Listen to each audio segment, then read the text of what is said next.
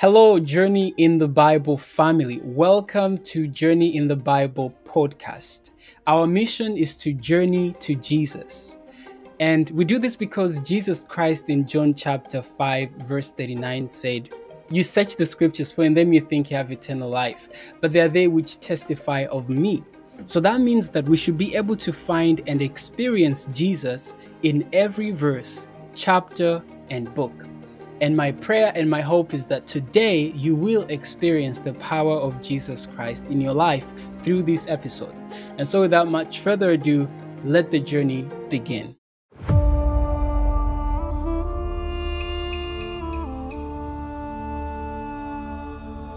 Another great guest on our show today. Her name is Nikki, and she's from Ontario, a province here in Canada. And I can't wait to share the word of God with her as she leads us into our journey in the Bible today. Also, I'm very excited that we only have one chapter remaining before we finish off season 1 of Journey in the Bible. And so I hope that you're excited as well as we jump over to Exodus, which will be, I guess, next year, 2022. And I hope that you guys, subscribe, like, share, and make sure that we are ready for this great moment as we move to the book of Exodus, which I believe will be an amazing book. But all that aside, let's stay in the present. Genesis chapter 49 is our chapter today.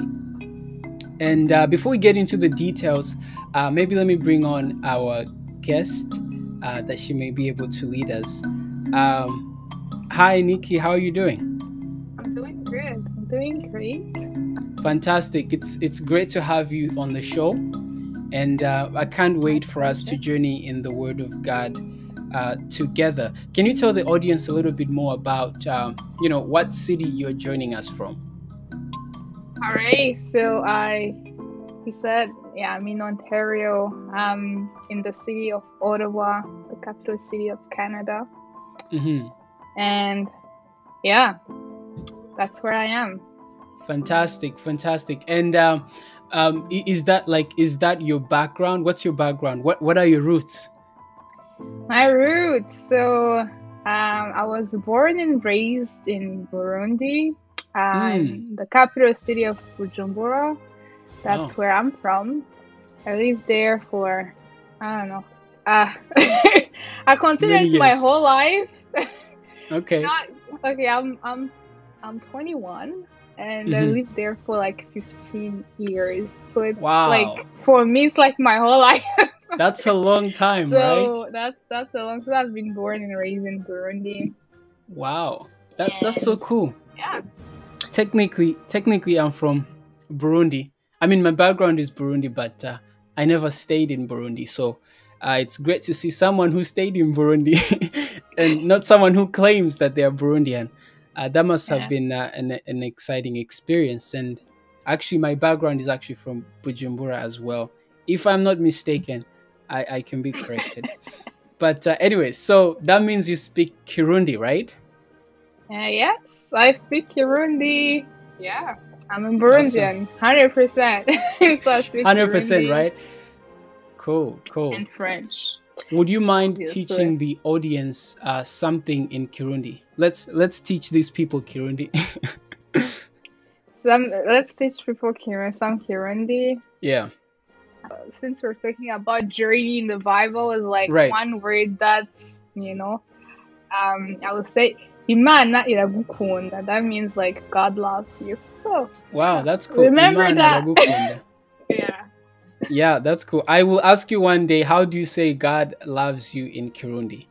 Imana iragukunda. That's so sweet. And he sure does. And I hope that today you'll be able to experience his love through this chapter.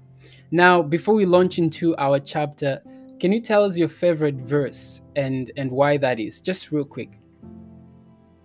I don't know if I'm the first person, but I think you had Baptist. I think we're the same. I don't have any favorite Bible verse. I don't have any, I think, but I will say that I love, especially the whole Bible. New Testament. No, I do. So it Okay. depends on the season that a person is going through. That I don't know, but I will say that mostly I love when like Jesus speaks in the New Testament. I think it makes Okay. yeah. So But the red words. but saying that favorite Bible verse, so it really depends. Yeah. Okay, that's fine. Well, I hope today you find a favorite Bible verse as we Can I journey. pick one? I can pick one though, to share. Since like Okay, sure. You can can I pick pick one. one? Yeah, you can. Sure.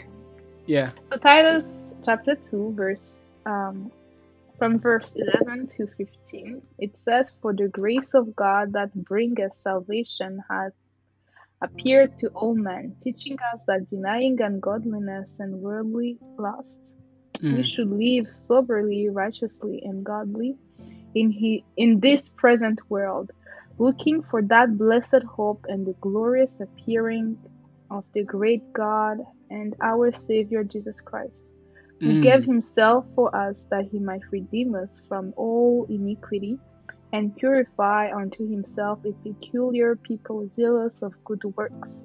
These things speak and exhort and rebuke with all authority. Let no man despise thee." So yeah. That's powerful. That's a mouthful, right? And I Yeah. love the part that says, "Let no man despise thy youth" as well. That's something. Well, thanks for sharing that, and I hope it encourages someone, that we are called to deny ungodliness and live holy lives, and also that, as we do that, no one should despise our youth. Just because we are young, it doesn't mean we cannot, live a life that's pleasing to God or do something great for God. So I hope Can that's I add encouraging. something on that? Yeah, I was sure, go going ahead. to say what the reason why I also like it, like many people like think that we will be righteous like when we get in heaven, but this is like Okay. our hope that God will make us righteous Even in this here, right? present world. India, exactly. You will be able to overcome all the sins and be like Jesus in this present world. Wow, Not in the world to come. that's a strong encouragement, because it did say in this present something world, right? Yeah, in this present world, yeah. Wow. Right now, not after Jesus comes back, he will miraculously, stop lying, but you will overcome all your sins. But It's right now, eh? Here, right now, here. Yeah. I'm reminded of something that we're discussing as we were recording an episode earlier today. It had something to do with how Jacob was. I think I'm going into the future, but you guys forgive me. How Jacob was, what's it called, embalmed, the process of embalming him, and we're talking about how it was so advanced in science that they were able to preserve the body of someone such that even after 2,000, 3,000 years, you can still see the form of the person. Like today, when you go to archaeological sites, you can still see a pharaoh and recognize them as though they are real, just because of how the embalming process was so precise. And we're talking about how that's the same thing with our characters, that, when we resurrect, when Jesus comes, we don't change characters. We still have the same personalities we used to have. We still have the same habits we used to have. So it just makes sense that, character transformation has to happen now. Otherwise, we are doomed for life. Anyways, well, let's get into Genesis chapter 49 before we get lost here. So just a quick backdrop. I won't delay on that. In Genesis chapter 48, you guys go watch that video. We were talking about how Jacob blesses the children of Joseph, and he does it in a way that displeases Joseph. But you can find all those details in the previous episode. For today, we want to focus on the time where now Jacob calls his own sons and blesses them. So now he's not blessing Joseph or Joseph's sons in particular, but he's blessing his own sons. And so in verse 1, Jacob calls all his sons and tells them what shall happen in the future. That's what he says. If you may read verse 1 for us, if you have it with you, verse number 1, just so that we're on the same page. Yes. Of Genesis 49. Yes, it says, and Jacob called unto his sons and said, gather yourselves together, that I may tell you that which shall befall you in the last days. So he speaks about the last days. So here's my question for you. Why does Jacob see the need of doing that? What's the importance of talking about these things? Or why is he doing this? I would say, okay, first of all, when I hear the word last days, usually my eyes pay attention Okay, so that's good. much. So I will relate it, okay, with our current situation, right? Because I believe that we're in the last days. Is the same thing when God warn us about something, so that you get ready and prepare. So it's to prepare them on what will come, so that they get ready, something like that. Yeah, I see that happening, because the old man is about to die. He senses that he's sick, he's getting diseased and all that. So before he dies, he wants to bless his children. It was not just cultural, but I think it had a spiritual implication. Going back to even how Jacob got his blessing, it was in the same setting, right? Before Isaac died, he said to Esau, go get me some meat and then I'll bless you. And then he came and stole the blessing, right? So there's this divine authority that God gave these people, the parents, let's say, to actually bless their children. And it's very significant. So it was his duty to do this, but also, like you said, preparing them for the future. And for parents who may be watching, this is a great tip for you. Like, you need to make sure that you prepare your children for the last days.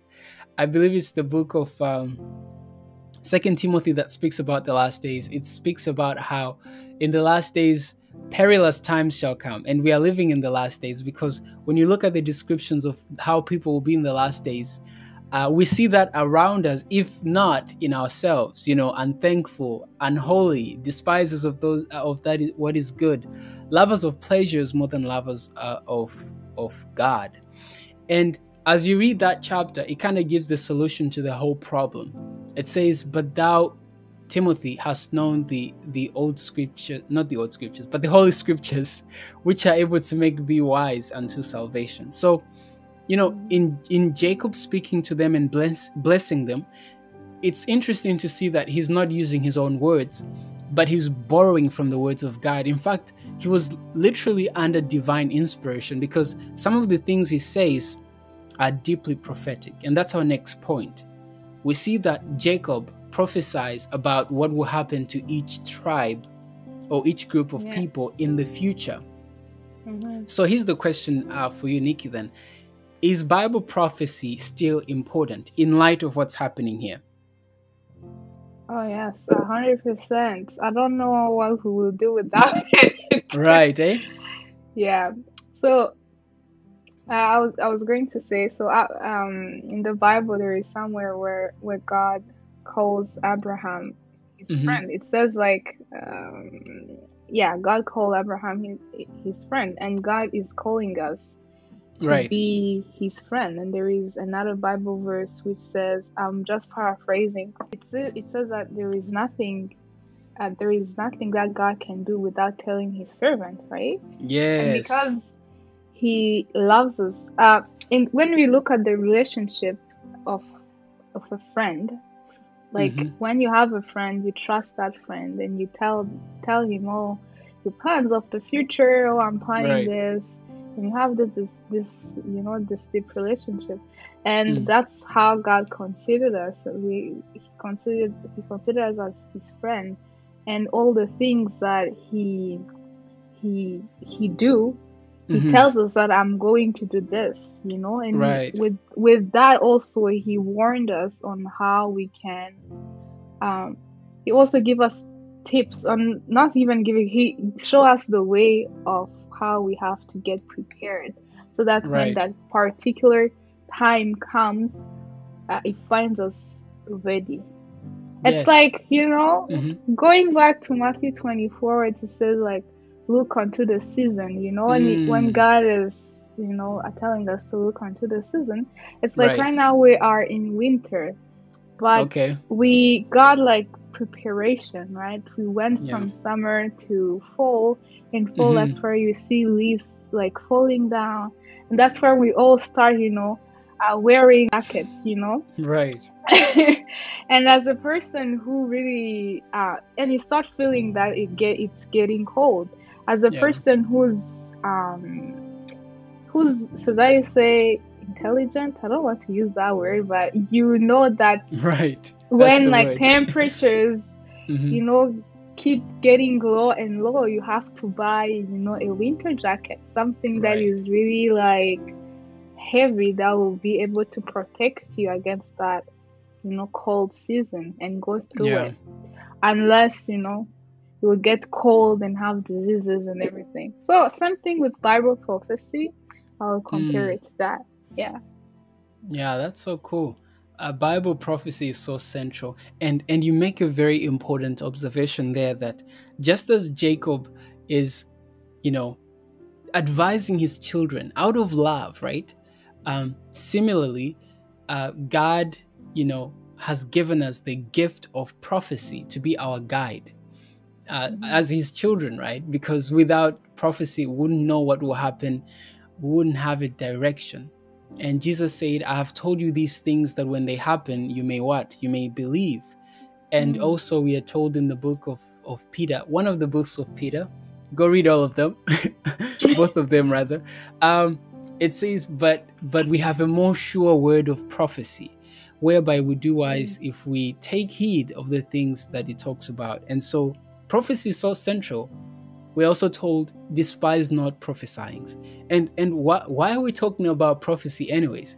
It's because at least personally, I sense that there has been a neglect in the studies of prophecy in well, let me start with I in agree. my life, but I also agree. in larger Christendom as well. Especially Yeah. the books of Daniel and Revelation have been like so despised and so avoided because apparently we think it's so complicated, but yet it's God's love trying to communicate to your friend, like you pointed out. And so I want to motivate you, if you're listening to this podcast or watching, to get in love with prophecy, because that's how God speaks. That's one of the ways that God uses to speak. And when you read about the last church in the book of Revelation, chapter 12, verse 17, one of the things that the church has is it has the testimony of Jesus Christ. And the testimony of Jesus Christ is the spirit of prophecy. So, love prophecy. And also, maybe Nikki, help us. When we say prophecy, I know like someone might get the impression that it means the things where you got to some churches and they tell you about your future, your past, where you were. That's not what we're talking about, right? No, we're not. We're talking about, the future, of the world, Right, should I say it? right, It's like foretelling the future, but in a bigger point of view of what will it like the future of the whole humanity. right. Exactly. So Yeah. not just the future of some individual. Not the future of some individual, yeah. Right, Yeah. And for some, don't worry about tomorrow. God is like, in control. So we don't need to know our own future. God is, right. He got us, yeah. Amazing, amazing. So now let's go to what I guess it's Mr. Jacob tells his children will happen to them. And we want to analyze these children because they are receiving blessings, but we want to have like a little introspection and look into our lives if we reflect some of the characters explained here and how we can, avoid having the same fate, or how we can have the same blessings as they received. So let's start with the firstborn, Reuben.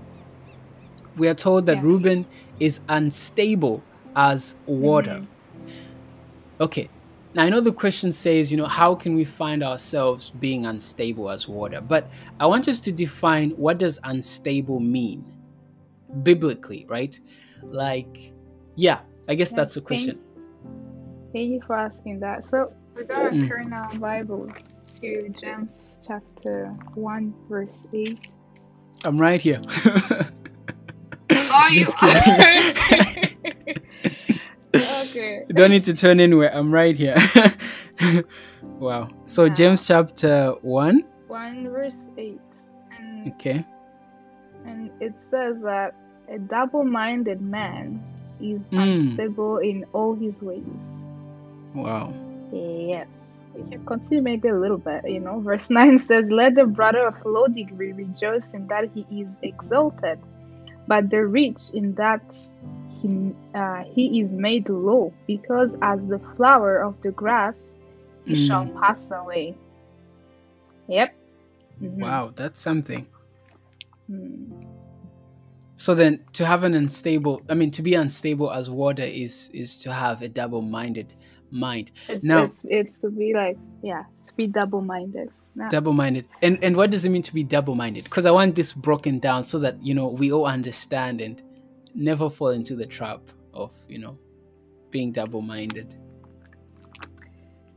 Good question. So what do you think is double-minded? I guess having two brains, which by definition we kind of have two brains, the left and the right hemisphere. So I guess we are double-minded by nature. Yes, I would say being double-minded is like, I don't know, having 2 feet into like different worlds. Like you want to be like a child of God, but also, you are, should I say, undecided of where you really want to be. Yeah. And why I really like that Bible verse, I think it linked so well with the story of Reuben, because he was the firstborn, and as you know, the firstborn is the one who received the inheritance, right? Right. But the reason why I compared those two Bible verses is it was saying, it says the beginning of my strength, right? But he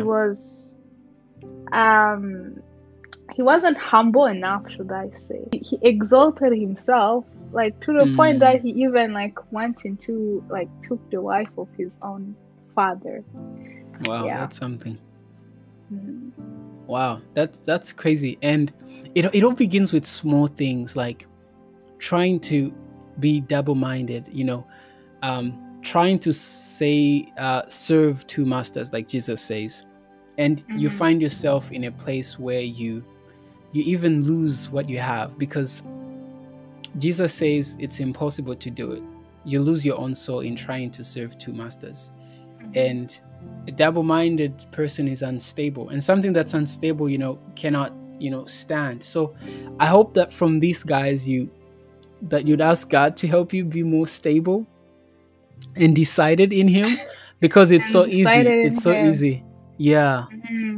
It's so easy to be unstable.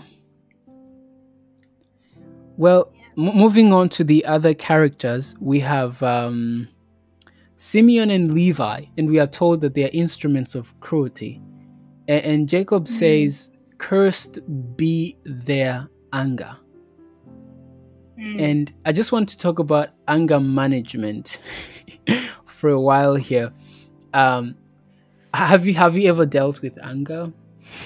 Thank you for asking. Yes. I think that was my first, I don't know, so let's say my first big victory in that God gave me. Wow. So one of the fruit of the Holy Spirit is self-control or temperance. It is, right? Yes. One of my problem is, in my family, should I say, we are people who get angry easily. We get angry easily. I'm a person who get heat up easily, and I get angry, and when I get angry, when I was getting angry, it was really bad. Right. Really, really bad. So there's this scenario when I was younger, and my younger brother really pissed me off when I was, I think, how old? I think I was 12, somewhere there. 12. Wow. I was 12 years old. and he really pissed me off. And like I really got angry. He really, really pissed me off. And what I did, so he locked me up in the room. So we had like our where we used to used to like sleep as children in our home, in our house. So like he locked me up because I was doing something in the washroom, and he locked me up in the door, like where you could access our area where we would intentionally, used to sleep right? as children. It's exactly because he was also angry, so we were fighting, whatever. Wow. And then he really, really, and then my younger brother came and he's like, he told me, oh, sorry, my younger brother, he said, okay, he broke your PlayStation. I'm like, what? Ooh. And he didn't even break it. My other younger brother lied, but he didn't. Oh. But I got really pissed off. I was so angry. And I went in their bedroom, and he had a tablet. I was the only one who had a tablet, and I really knew that he really loved that tablet. So I took his tablet and I just broke it into sides, like on their bed somewhere where it was really sharp, and then I broke it. I can feel the pain. I can feel the pain for the tablet. Yeah, but after doing that, I felt really guilty. And I cried. Then I went to my brother and asked forgiveness. Wow. And I told God, I did not say that I will never get it, but I don't want to get angry anymore again. Like this. Wow. Yeah. And that was my turning point. Every time when I feel that I'm getting angry, I always remember that, and since then I never get that angry, and like, so that's, my emotion take over me, and God gave me victory of having, like, should I say, I have control over my emotions. I never let any emotion dominate me, and it's not me, it's God who gave me that blessing. So it's one of the fruits that God has blessed me with. So yeah. Wow, that's a powerful testimony. Thanks for sharing that. And we see that Simeon and Levi are going through this same problem here. Obviously, this thing always has levels, right? Their level is next level, I guess, because they go and kill people. They kill a whole city because of their anger, and as a result, they're cursed. Yeah. Yes, I was going to say, like, that example. Some people see God the same way that Simeon and Levi is, like that kind of wrath and anger. But we see here that, Jacob, obviously, you said at the beginning that he was led by the Holy Spirit, saying, like, by God saying all of these blessings, but he doesn't agree with it. So that's for people maybe who see God as that person, who can kill the whole city just like that. But that's where we see that type of anger. It's not holy. That doesn't resemble God, because God himself like rebuked him through Jacob. That was interesting. Yeah, that's really profound. Thanks for bringing that up, because many people think, and sometimes even myself, I guess, I'm tempted to think that maybe God is this vengeful tyrant, that he's this angry God. But like you rightly said, Jacob rebukes it. He says, no, this is cursed, right? This is not blessed, right? And I think now if you think about it on a bigger scope, that's what the book of Genesis is trying to communicate. That, that God is not this angry God, but he's this loving God. And when you look out through all the stories, at first our parents sin and they are chased from the garden. But God continues to be with them, so much so that we are told that Enoch was taken to heaven. So you see that that God was not trying to get rid of us, but he was just trying to build a better way to communicate with us. Because it's funny to think though, like think about this, Nikki. I don't think Adam and Eve went to heaven in paradise, I guess. Like they never really went, I guess. Maybe they had a communion with God, whatever, but they Oh, never you had the mean experience of where? Enoch, Oh, yeah. So what you mean? right? Yeah. Right? Okay. Yeah. Yeah. So so we see that God is actually more loving than we actually Mm-hmm. credit him for. And then God is saying, I'm not angry like Simeon and Levi, but I'm loving and forgiving like Joseph. So that's the picture that we see being drawn here. And it's so beautiful. It's so beautiful that, God is love. And we see that even in Genesis. Mm. One thing before we move on to other Sure. thing is there is one thing that caught my eye is it says in verse 6, it says in their self-will they dig down a hole, and it says cursed be their anger and whatever. You also say Right. that they went on their own, like like they never asked God. Right, they didn't. But they just, something happened to their sister and they got really angry and they wanted revenge over them and they went by their own. Right. And okay, one thing that is coming actually to I didn't plan it. There's like people whom like, I don't know, maybe you face some injustice in your life and you, I don't know, someone has really, really hurt you profoundly. Right. But remember, revenge is not the option because, like the Bible tells us that revenge is of the Lord. Yes. Never do something especially out of like your own will, but always like make sure, even though like that thing that other person like did to you is really bad and really hurts you, and God knows that you are really suffering, but never do it. There is time for everything, so never do something out of your own will, but make sure that it is always the will of God. Amen. Yeah. Amen. I mean that's so powerful because even Jesus, when he prays, he says, "Thy will be done." Even though he was, God, but he still said God's will should be done, and we should have the same mentality, because as humans, our will is is corrupt and our heart is deceitful. Like we think some things are good, but we're actually deceiving ourselves. So trust in the Lord with all thy heart and lean not to your own understanding. Yes. That is so true.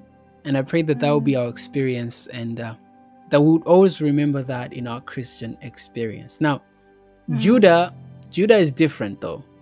He is blessed. And if you go to that place, which is verse 8, it says, Judah, thou art he whom thy brethren shall praise. And I think Judah means praise, right? Thy hand shall be in the neck of thine enemies. Okay, that's interesting. Thy father's children shall bow down before thee. Now, let's focus on verse 9. It says, Judah is a lion's whelp. From the prey, my son, thou art gone up. He stooped down, he couched as a lion, and as an old lion, who shall rouse him up? So Judah is compared to this lion that's great, massive. Verse 10, the scepter shall not depart from Judah. Scepter. What is scepter? I think scepter is that, it stands for the... It's like kings. When a king always have this like... The rod they have? Yeah, a rod in their hands. That means like it's a sign of royalty and you are the one, it's a sign of leadership. Right. Like you're the one ruling over the whole kingdom. Yes. So I guess rulership, kingdom shall not depart from him. And then it also says, no, a lawgiver from between his feet. Now, here's the part I want us to focus on. It says, until Shiloh come, and unto him shall be the gathering of the people be. Verse 11, binding his foal unto the vine, and his ass's colt unto the choice vine, he washed his garments in wine. This is Shiloh, washing his garments in wine, and his clothes in the blood of grapes. His eyes shall be red with wine, and his teeth white with milk.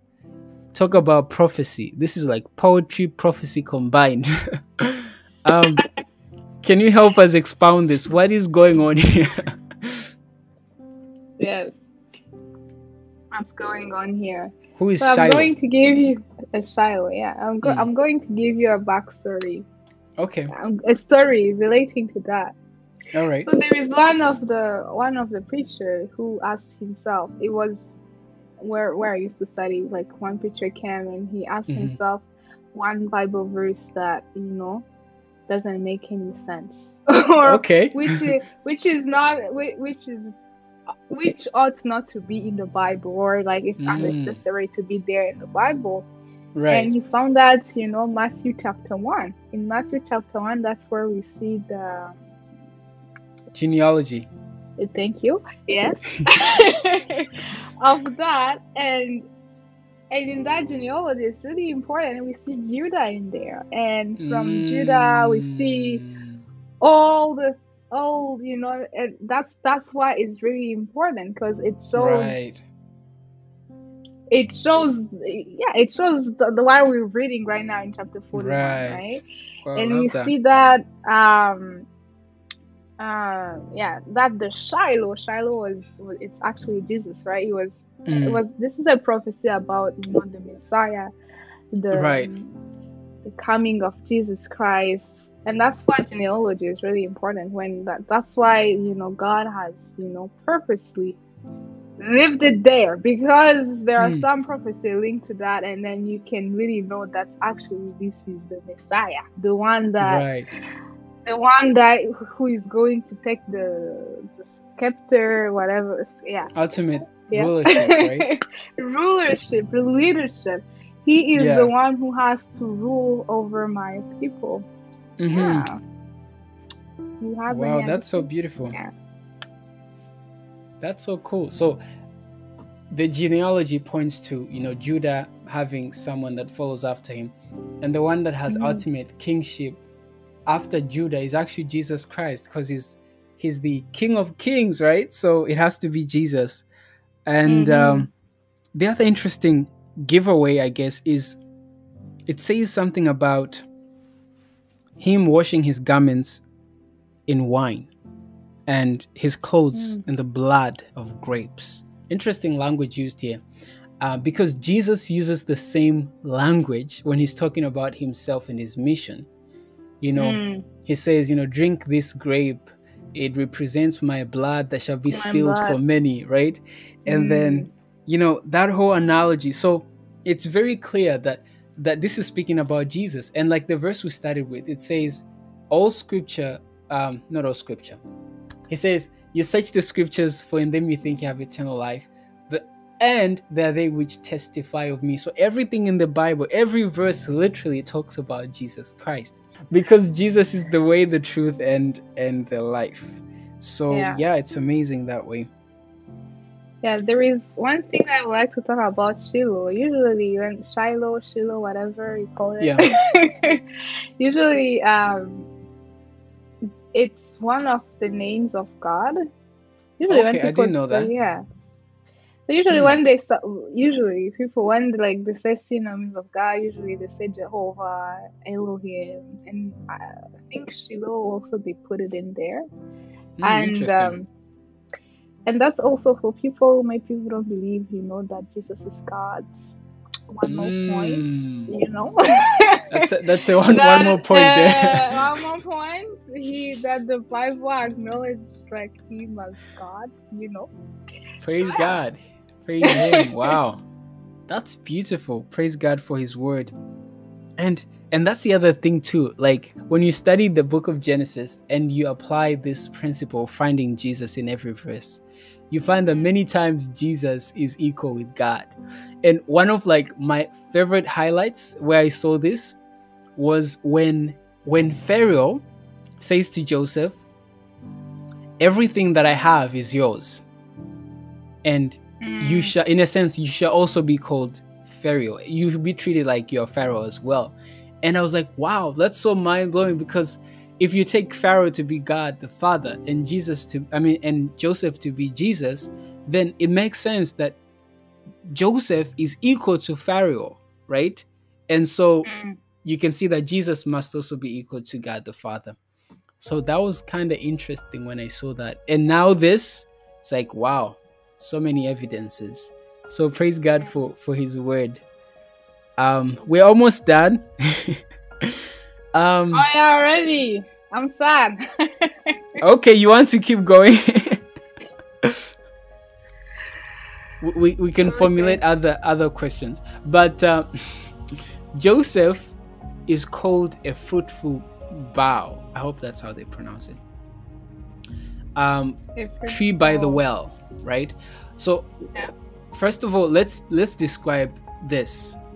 Maybe let's not describe anything. What is the secret of Joseph being like this? I think it's a trick question. I was thinking maybe it's because it's related to,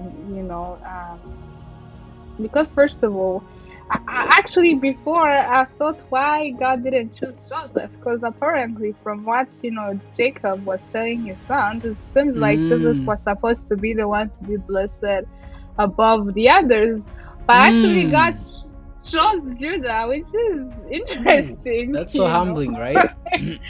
Yeah, I'm telling you. So which is also, that shows that sinners, we have a special place. It's not by our works or because we are more holy than other people that God chooses us, but it's just he just chooses you because he loves you, and if he shows you, he shows you. So me, I thought that actually Joseph. Why Joseph?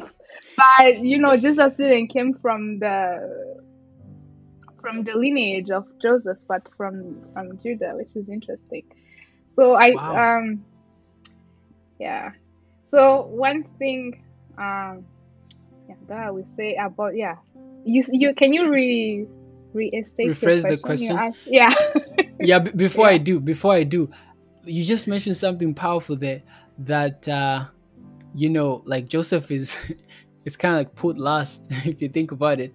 And I'm reminded of Jesus Christ giving a parable of some people who start working at a certain time and other guys join later, and they all pay the same amount, right?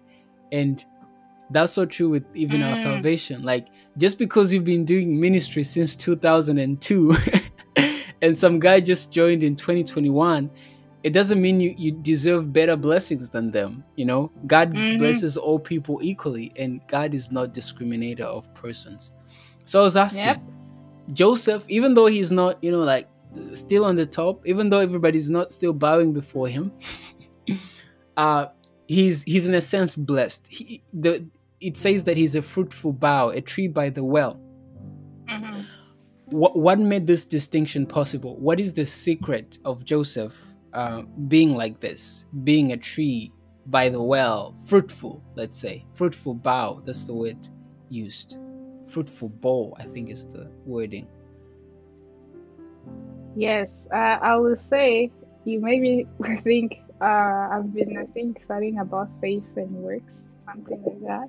God has been because he believed in God and he actually showed it. I think his life is a testimony for himself. Yeah. And he's the one who actually have been more fruitful more than the others. He was among all the sons of Jacob. Yeah. Right. Among all the sons of Jacob, he was the one who was more fruitful in terms of fruits of holiness. Right. The Holy Spirit. Yes. In terms of being fruitful in terms of holiness, I think he was the one who remained faithful. Even though he was put in certain situation, he did not give up on God, but he showed more. He was put into test more. He showed that he is really rooted into God, and he showed it by works. Sometimes us, we say that we love God, but when God allow something happening into our life, we start showing that we are not that right, not that committed. But exactly. But I think by his fruits of his works, of his character, that he had that character in God. Yes, that would be my answer. Yeah. That's amazing. That's amazing. And as I was thinking about this, I was reminded of Psalms chapter 1, which I guess is now my favorite, one of my favorite chapters in the Bible. And Mm-hmm. it says, I'm sure you know it. Um, how does it start? Well, blessed is the man that walks not in the counsel of the ungodly, no stands in the Mm. way of sinners, no sits in the seat of the scornful. But then it says, but his delight is in the law of the Lord, and in it that he meditates day and night. And then he continues to Mm. compare this person to something. It says, he shall be like a tree planted by the rivers of many waters. And when I saw that, I was Mm. like, wow, that's so Joseph like. Right? Because this guy, unlike his companions in those days who were interested Mm. in, doing other things, playing football, watching soccer, I don't know what they were doing. He was he was busy, meditating upon the word of God day and night. And Mm. that's what kept Joseph. That's what molded his character. Mm. Because faith comes by hearing, and hearing by the word of Mm. God. So the Yeah. secret to the life of Joseph is not complicated at all. It's meditating upon the word of God. It's having that constant communion with Jesus Christ. Jesus said to his disciples, "You are clean through the word that I have spoken unto you." And Mm. Jesus says, "If my words abide in you, and if you continue in my words, then are you my disciples indeed." So that's the secret. That's why we have Journey in the Bible. We're trying to make it easier for you to, incorporate scripture into your life, Bible truth Mm. into your life, because it has power to save, and it has power to sanctify as well. It's John 17:17, I think, which says, sanctify them through thy truth. This is Jesus' prayer. Thy word is truth. And I hope that will be your experience today. And now, as we Amen. conclude, after blessing his sons, Jacob reminds them something. He says, "Hey guys, I have blessed you, and it was fun for some of you, and not so for some of you." But at the end, Mm. it's funny because he says, "And after Jacob finished blessing his children," I was like, "No, you didn't bless all of them. Some of them have problems, like Simeon and Levi. How are they blessed?" But anyways, Yeah.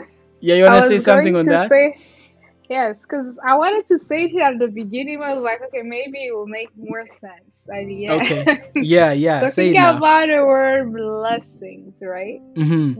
When we talked about blessing, it reminded me of something. But before Yeah. that, sometimes we take like this example show. Sometimes we take blessings as something which is really, good. Mm-hmm. Something good, God has blessed you. Have so many things, A, B, C, D. But here Yeah. it has said that unto them and bless them, everyone according to his blessing, Mm. and he blessed According. them according to his own blessing. But here in all of those blessings, we didn't see fun things at all. There are some Mm-hmm. sons who were blessed, who are not even blessed. They were Right. not blessed at all. So, Mm-hmm. which made me remember of something, because here it says to his blessing, one according to his blessing, he blessed them. It made me remember about the judgment day, where God is saying in okay, let's read it. It's saying in 2 Corinthians chapter 5, Mm-hmm. verse 10. If you're there before me, you can read it. Let's Second, see who is fast. See, 2 Corinthians 5:10. yes, I'm there. Second, right? Oh, Yes, see, you second faster. 5:10. For we must all appear before the judgment seat of Christ, that everyone may receive the things Mm. done in his body according to that he has done, whether it be good or bad. Okay, Wow. is that the one? So I was saying Mm-hmm. that everyone will be judged according to his own deed, according to his own work. Because Right. all of this blessing were like told because of the things that they did. So As the same thing with like during the judgment, everybody will reap what they have sowed according to your own work, according to the Right. work that you have shown. That's that. Yeah, exactly. Wow. It made me rethink of that.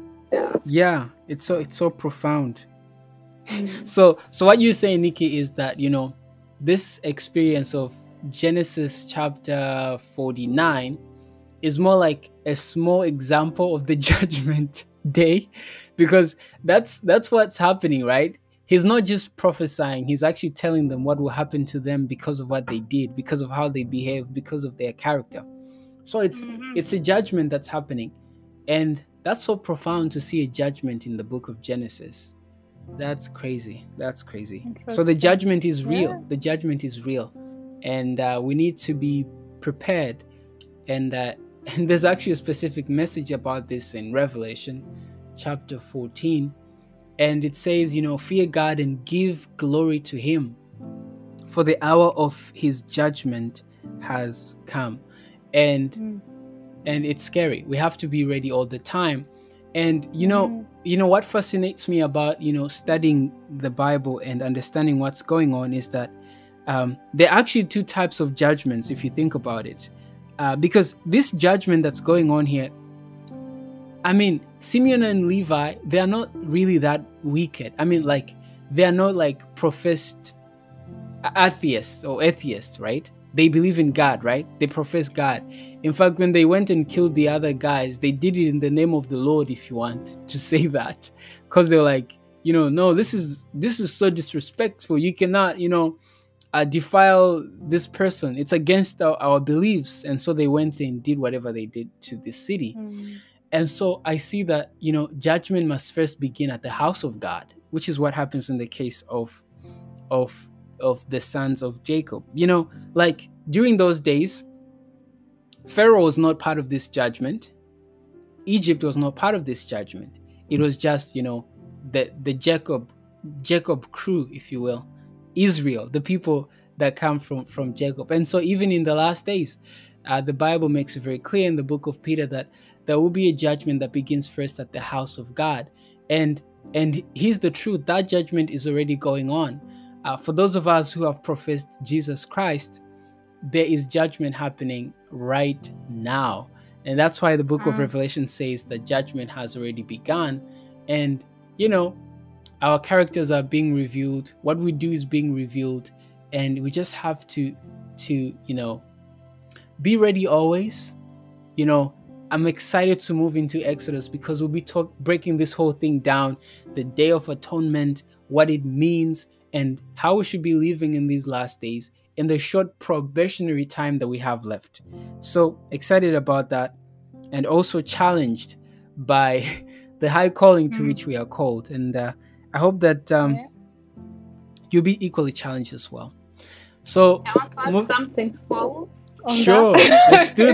Let's do this. Yes. You talked about everything that you talked about. It was really nice, amen. So one other thing is like learn about in the Bible, there are people who did stuff, right? And maybe you are doing it in your life, and God did put those things there so that you learn and don't do the same mistakes. But It seems like we tend, even myself, we tend to repeat the mistakes of people. And yet God has given us, the example. And since we started this chapter in 49, it's like reading that was blessing in the last days, last days. So let's all of those characters that is mentioned there, all of those sons, things that they talked about them, learn about it and learn from their mistakes and pray God so that, you do different, you take a different path. Yeah. Right. That's powerful. I mean, that's our only hope. Yeah. Well, so yes, that's so true. So after Jacob blesses his amazing sons, it's funny. I'm saying amazing sons because I'm reminded that in New Jerusalem, you have all the names of the 12 tribes of Israel written there. And I maybe I should check if Simeon is there, because I don't think he should be there. I think Simeon is there, but there are two who are not there, which is Dan and Dan. Dan and one of the sons of Joseph. I don't remember them. What's name? I think Manasseh. Manasseh. Okay. I mean, Dan didn't do anything wrong, I guess. But their family, but it's Dan is not there. Like when you read Revelation, and I think it's what's the other name of Joseph's son? The second one? Manasseh and someone else. Yes, and someone. Wow, I can't believe I forgot his name. Yes. So those two are the ones who are not there. Mm-hmm. Well, I'm asking myself, what did Dan done? Because Dan didn't do nothing wrong. This is the Bible. We are journeying the Bible, so keep it up, guys, so that we learn why Dan wasn't mentioned in Revelation. Yeah. Right. Oh, Ephraim and Manasseh, right? The sons of Joseph. Ephraim? I think he was. I think he was Manasseh. Yeah. Okay. Not Ephraim. Mm-hmm. Most definitely. Yeah. Well, anyway, so they are blessed according to Jacob, and he reminds them to bury him in the field of Machpelah. Why is this important? Yeah, thank you for mentioning that. Why? You're welcome. Why? It's because God has given that land. I thought about that question, and God has given that land as their land. That's why Abraham left that house, because God has promised him a better land, and that's why he went to Canaan, right? Because Meshpa is like, so it was supposed to be their land, and everyone who is a descendant of Abraham was buried there. So, and even people from, that's why you're going to learn about Exodus. That's why they left Egypt and went back to the promised land, because that's their promise. God has promised them that's their land. That's their promise, and that's why he was absolutely buried there, because that's where he belongs. It's like going back home. So cool. Yeah, I love it. One thing one thing I want to mention, because I know you're going to skip it. I might. Yes. One thing that I want to mention, it's something out of the norm. It's one thing that is interesting is that Leah was buried with Jacob and not it's Rachel. I'm not mistaken. Oh, Rachel is the other one. Rachel is the other one? Okay. And Rachel was not buried there.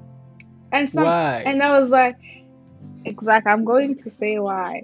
That's how you see that God doesn't promote polygamy, right? Okay. Like Leah was the first wife, so she is the legal wife. I don't know if it is relevant, but it was something that I thought about when I was reading. So it's like the legal wife, and even though she was not loved, but God gave her, the position that she deserved, and that's why she was also buried there, as the wife of Jacob. And wait, Judah comes from Leah, right? Judah comes from Leah, yeah. Joseph comes from Rachel. Rachel, yeah. He comes from Rachel, yeah. That's so profound. Are you trying to say that God is legal? Like God is legal. Yeah. Wow. Yeah. I need to think about that for some time before I come up with conclusions, because wow, that's something. Thanks for sharing. It will make me think for a while, and I hope you guys will think about that as well, about this burying place. But it's so profound, because I think the other point is that these people, like, they had deep faith, a faith so deep that they were willing to be buried in the promise, if that makes sense.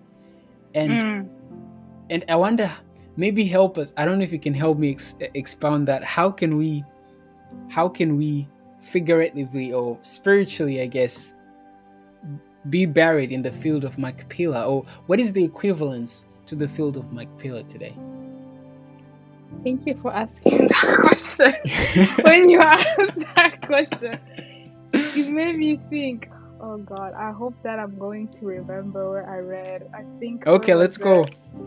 Let's do this. I hope that if I don't, I'm going to Google it. Like. Yes, Google to the rescue. Okay. It's Hebrew chapter 11. Thank the Lord. He's the Praise one God. who. Yes.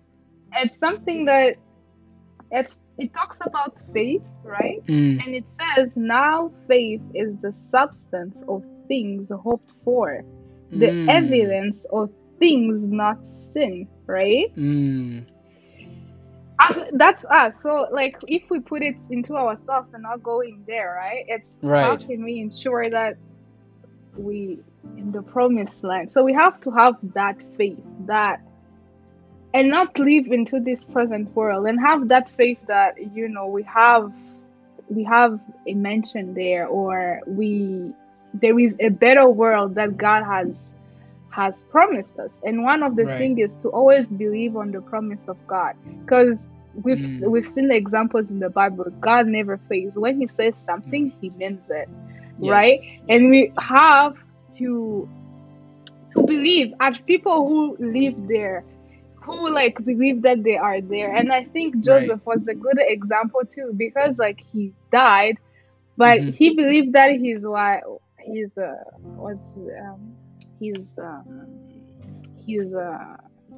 I don't know, help me with the word. No. He died and his body was carried into the promised land. Bones. So he Is that Joseph? His bones. Thank you. Yeah, bones. I was looking for the word. His bones were carried into the promised land.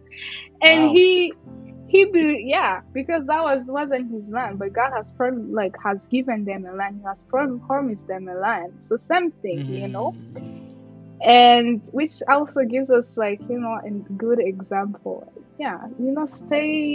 Stay hold on to your faith, even if some of us have to go through death. Go through that death knowing that God has promised you something, and actually believe it. Have that faith in it. Yes. Wow, that's profound. To die in Christ, to die in God, in the promise. And it all begins with the death of baptism, though, right? Because when you are dead to sin, right? That's when you actually acknowledge and truly accept that I'm not of this world. I no longer set my affection on things on earth, but on things above. And once you've experienced that, I think you are dead in Christ. I think that's what I would consider an equivalent to the field of Machpelah, because it was about a promise. And what is the promise exactly that God gave to Abraham? That he'll be a great nation, that he'll go to heaven, let's say. But what is the real promise that God made, right? If you think about the whole plan of salvation, the real main promise is to be saved from sin, right? Yeah. And so having that experience of, dying to sin, I think that's when you truly have experienced dying to sin and, being alive unto God. I know it sounds a little complex, but it's just that simple though. Because if you're not dead, how baptism, what it represents, if you still are so connected to this world, then you can't really claim the promise, because then you have a different source of information, I guess. But if you truly love God, then you are willing to give up everything for him. And Joseph saying, carry my bones, or even his father saying, hey guys, you can do the embalming all you want, but don't leave me here. I don't want to stay in this pyramid. I want to go back to Canaan. I think that's profound, and we should have the same mentality that this is not our home.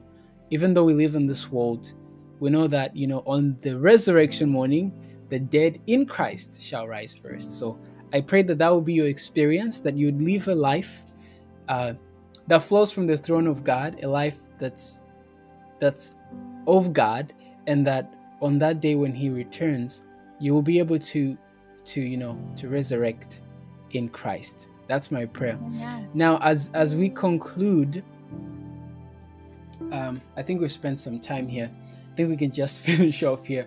But as we conclude, is there anything else that you want to share? One thing, yeah. Okay. Like talk. I always have something to say. Okay. That's good. One thing that I've been learning, right? Focus your eyes onto Jesus, and remember His promise, in times of doubt, because it's really hard to believe something that you've never seen. Mm-hmm. But have your eyes focused on Jesus and believe in His promises. When you doubt, go back into the Bible and read aloud things that He says, and believe that you actually received it, and that's your promise. And that's the promise that God has made to you. And that's it. And when you doubt again, remember where you came from. It's always good to look back. We read things, but we also have our personal story with Jesus, right? Because He's not the God of Abraham and Jacob only, but He's my God too, and He is your God too, right? And you've come somewhere far. Always remember your story with God, and go back into the past and look onto the things that God has given you, or what you passed through with God, and where you are today, because there are some things that you went through in life and you didn't expect, or it was hard for you to believe that actually you were going to get that things, but you got it. So let that be your example, that the things that God has promised you, you will actually enter into it. Amen to that. And our hope today, and the promise that we leave you with today, is that is Shiloh, or Shiloh, whatever pronunciation you like, and that's Jesus Christ, right? And when Jacob was given this promise, he looked forward to the time when Shiloh would come and die for the people and save the people.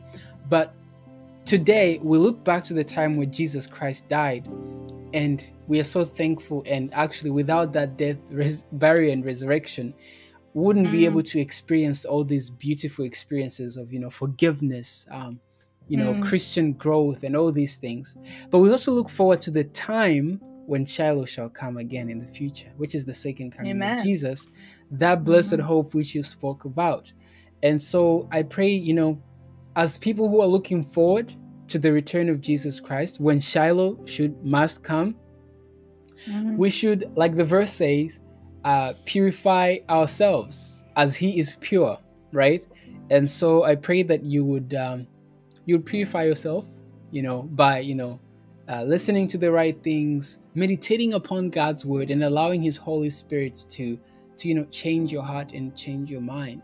And remember the blessed, amazing beatitude that Jesus gave. He said, "Blessed are the pure in heart, for they shall see God." And that purity can only be given by Jesus Christ Himself. And so I pray that today you will accept Him in your life. And if you have already, well, so much the more the reason to accept Him continually, because it's all about a continual process, right? Allow Him to continually, mold your character and work upon your life, that you may be found without spot, and that you may be found blameless before the throne of God when Jesus Christ returns. So as we close, Nikki, do you want to pray for us that we may be pure in heart as we await for that amazing time when Jesus Christ will come and He will judge the world? Yeah. All right, so let's all humble ourselves. Dear Heavenly Father, we are here before you, Lord. Thank you for giving us this privilege, Lord. For both the ones who spoke and the ones who listened, Lord, because it's not by mistakes that we are here, Lord. God, we pray so that we really truly accept, Lord, the gift that you have given us, Lord, which is your Son, Jesus Christ. Because he came to this world to save us from our own sins, Lord. So that, God, we proclaim that promise as ours, Lord, that we will actually, Lord, conquer all our sins through Jesus Christ, Lord. Wash us with your precious blood, Lord, and help us to watch and pray, Lord, and wait for your second coming, Lord. And bless us, Lord, guide us into all truth, Lord. Please be with us and purify our heart, clean our heart, give us a new heart and a new mind, Lord, as the new covenant says, Lord, that you will give us a new heart. You will write your commandments in our heart and mind, Lord, that will give us a new heart and new mind, Lord. Please be with us. We pray this in the mighty name of Jesus Christ. Amen. Amen.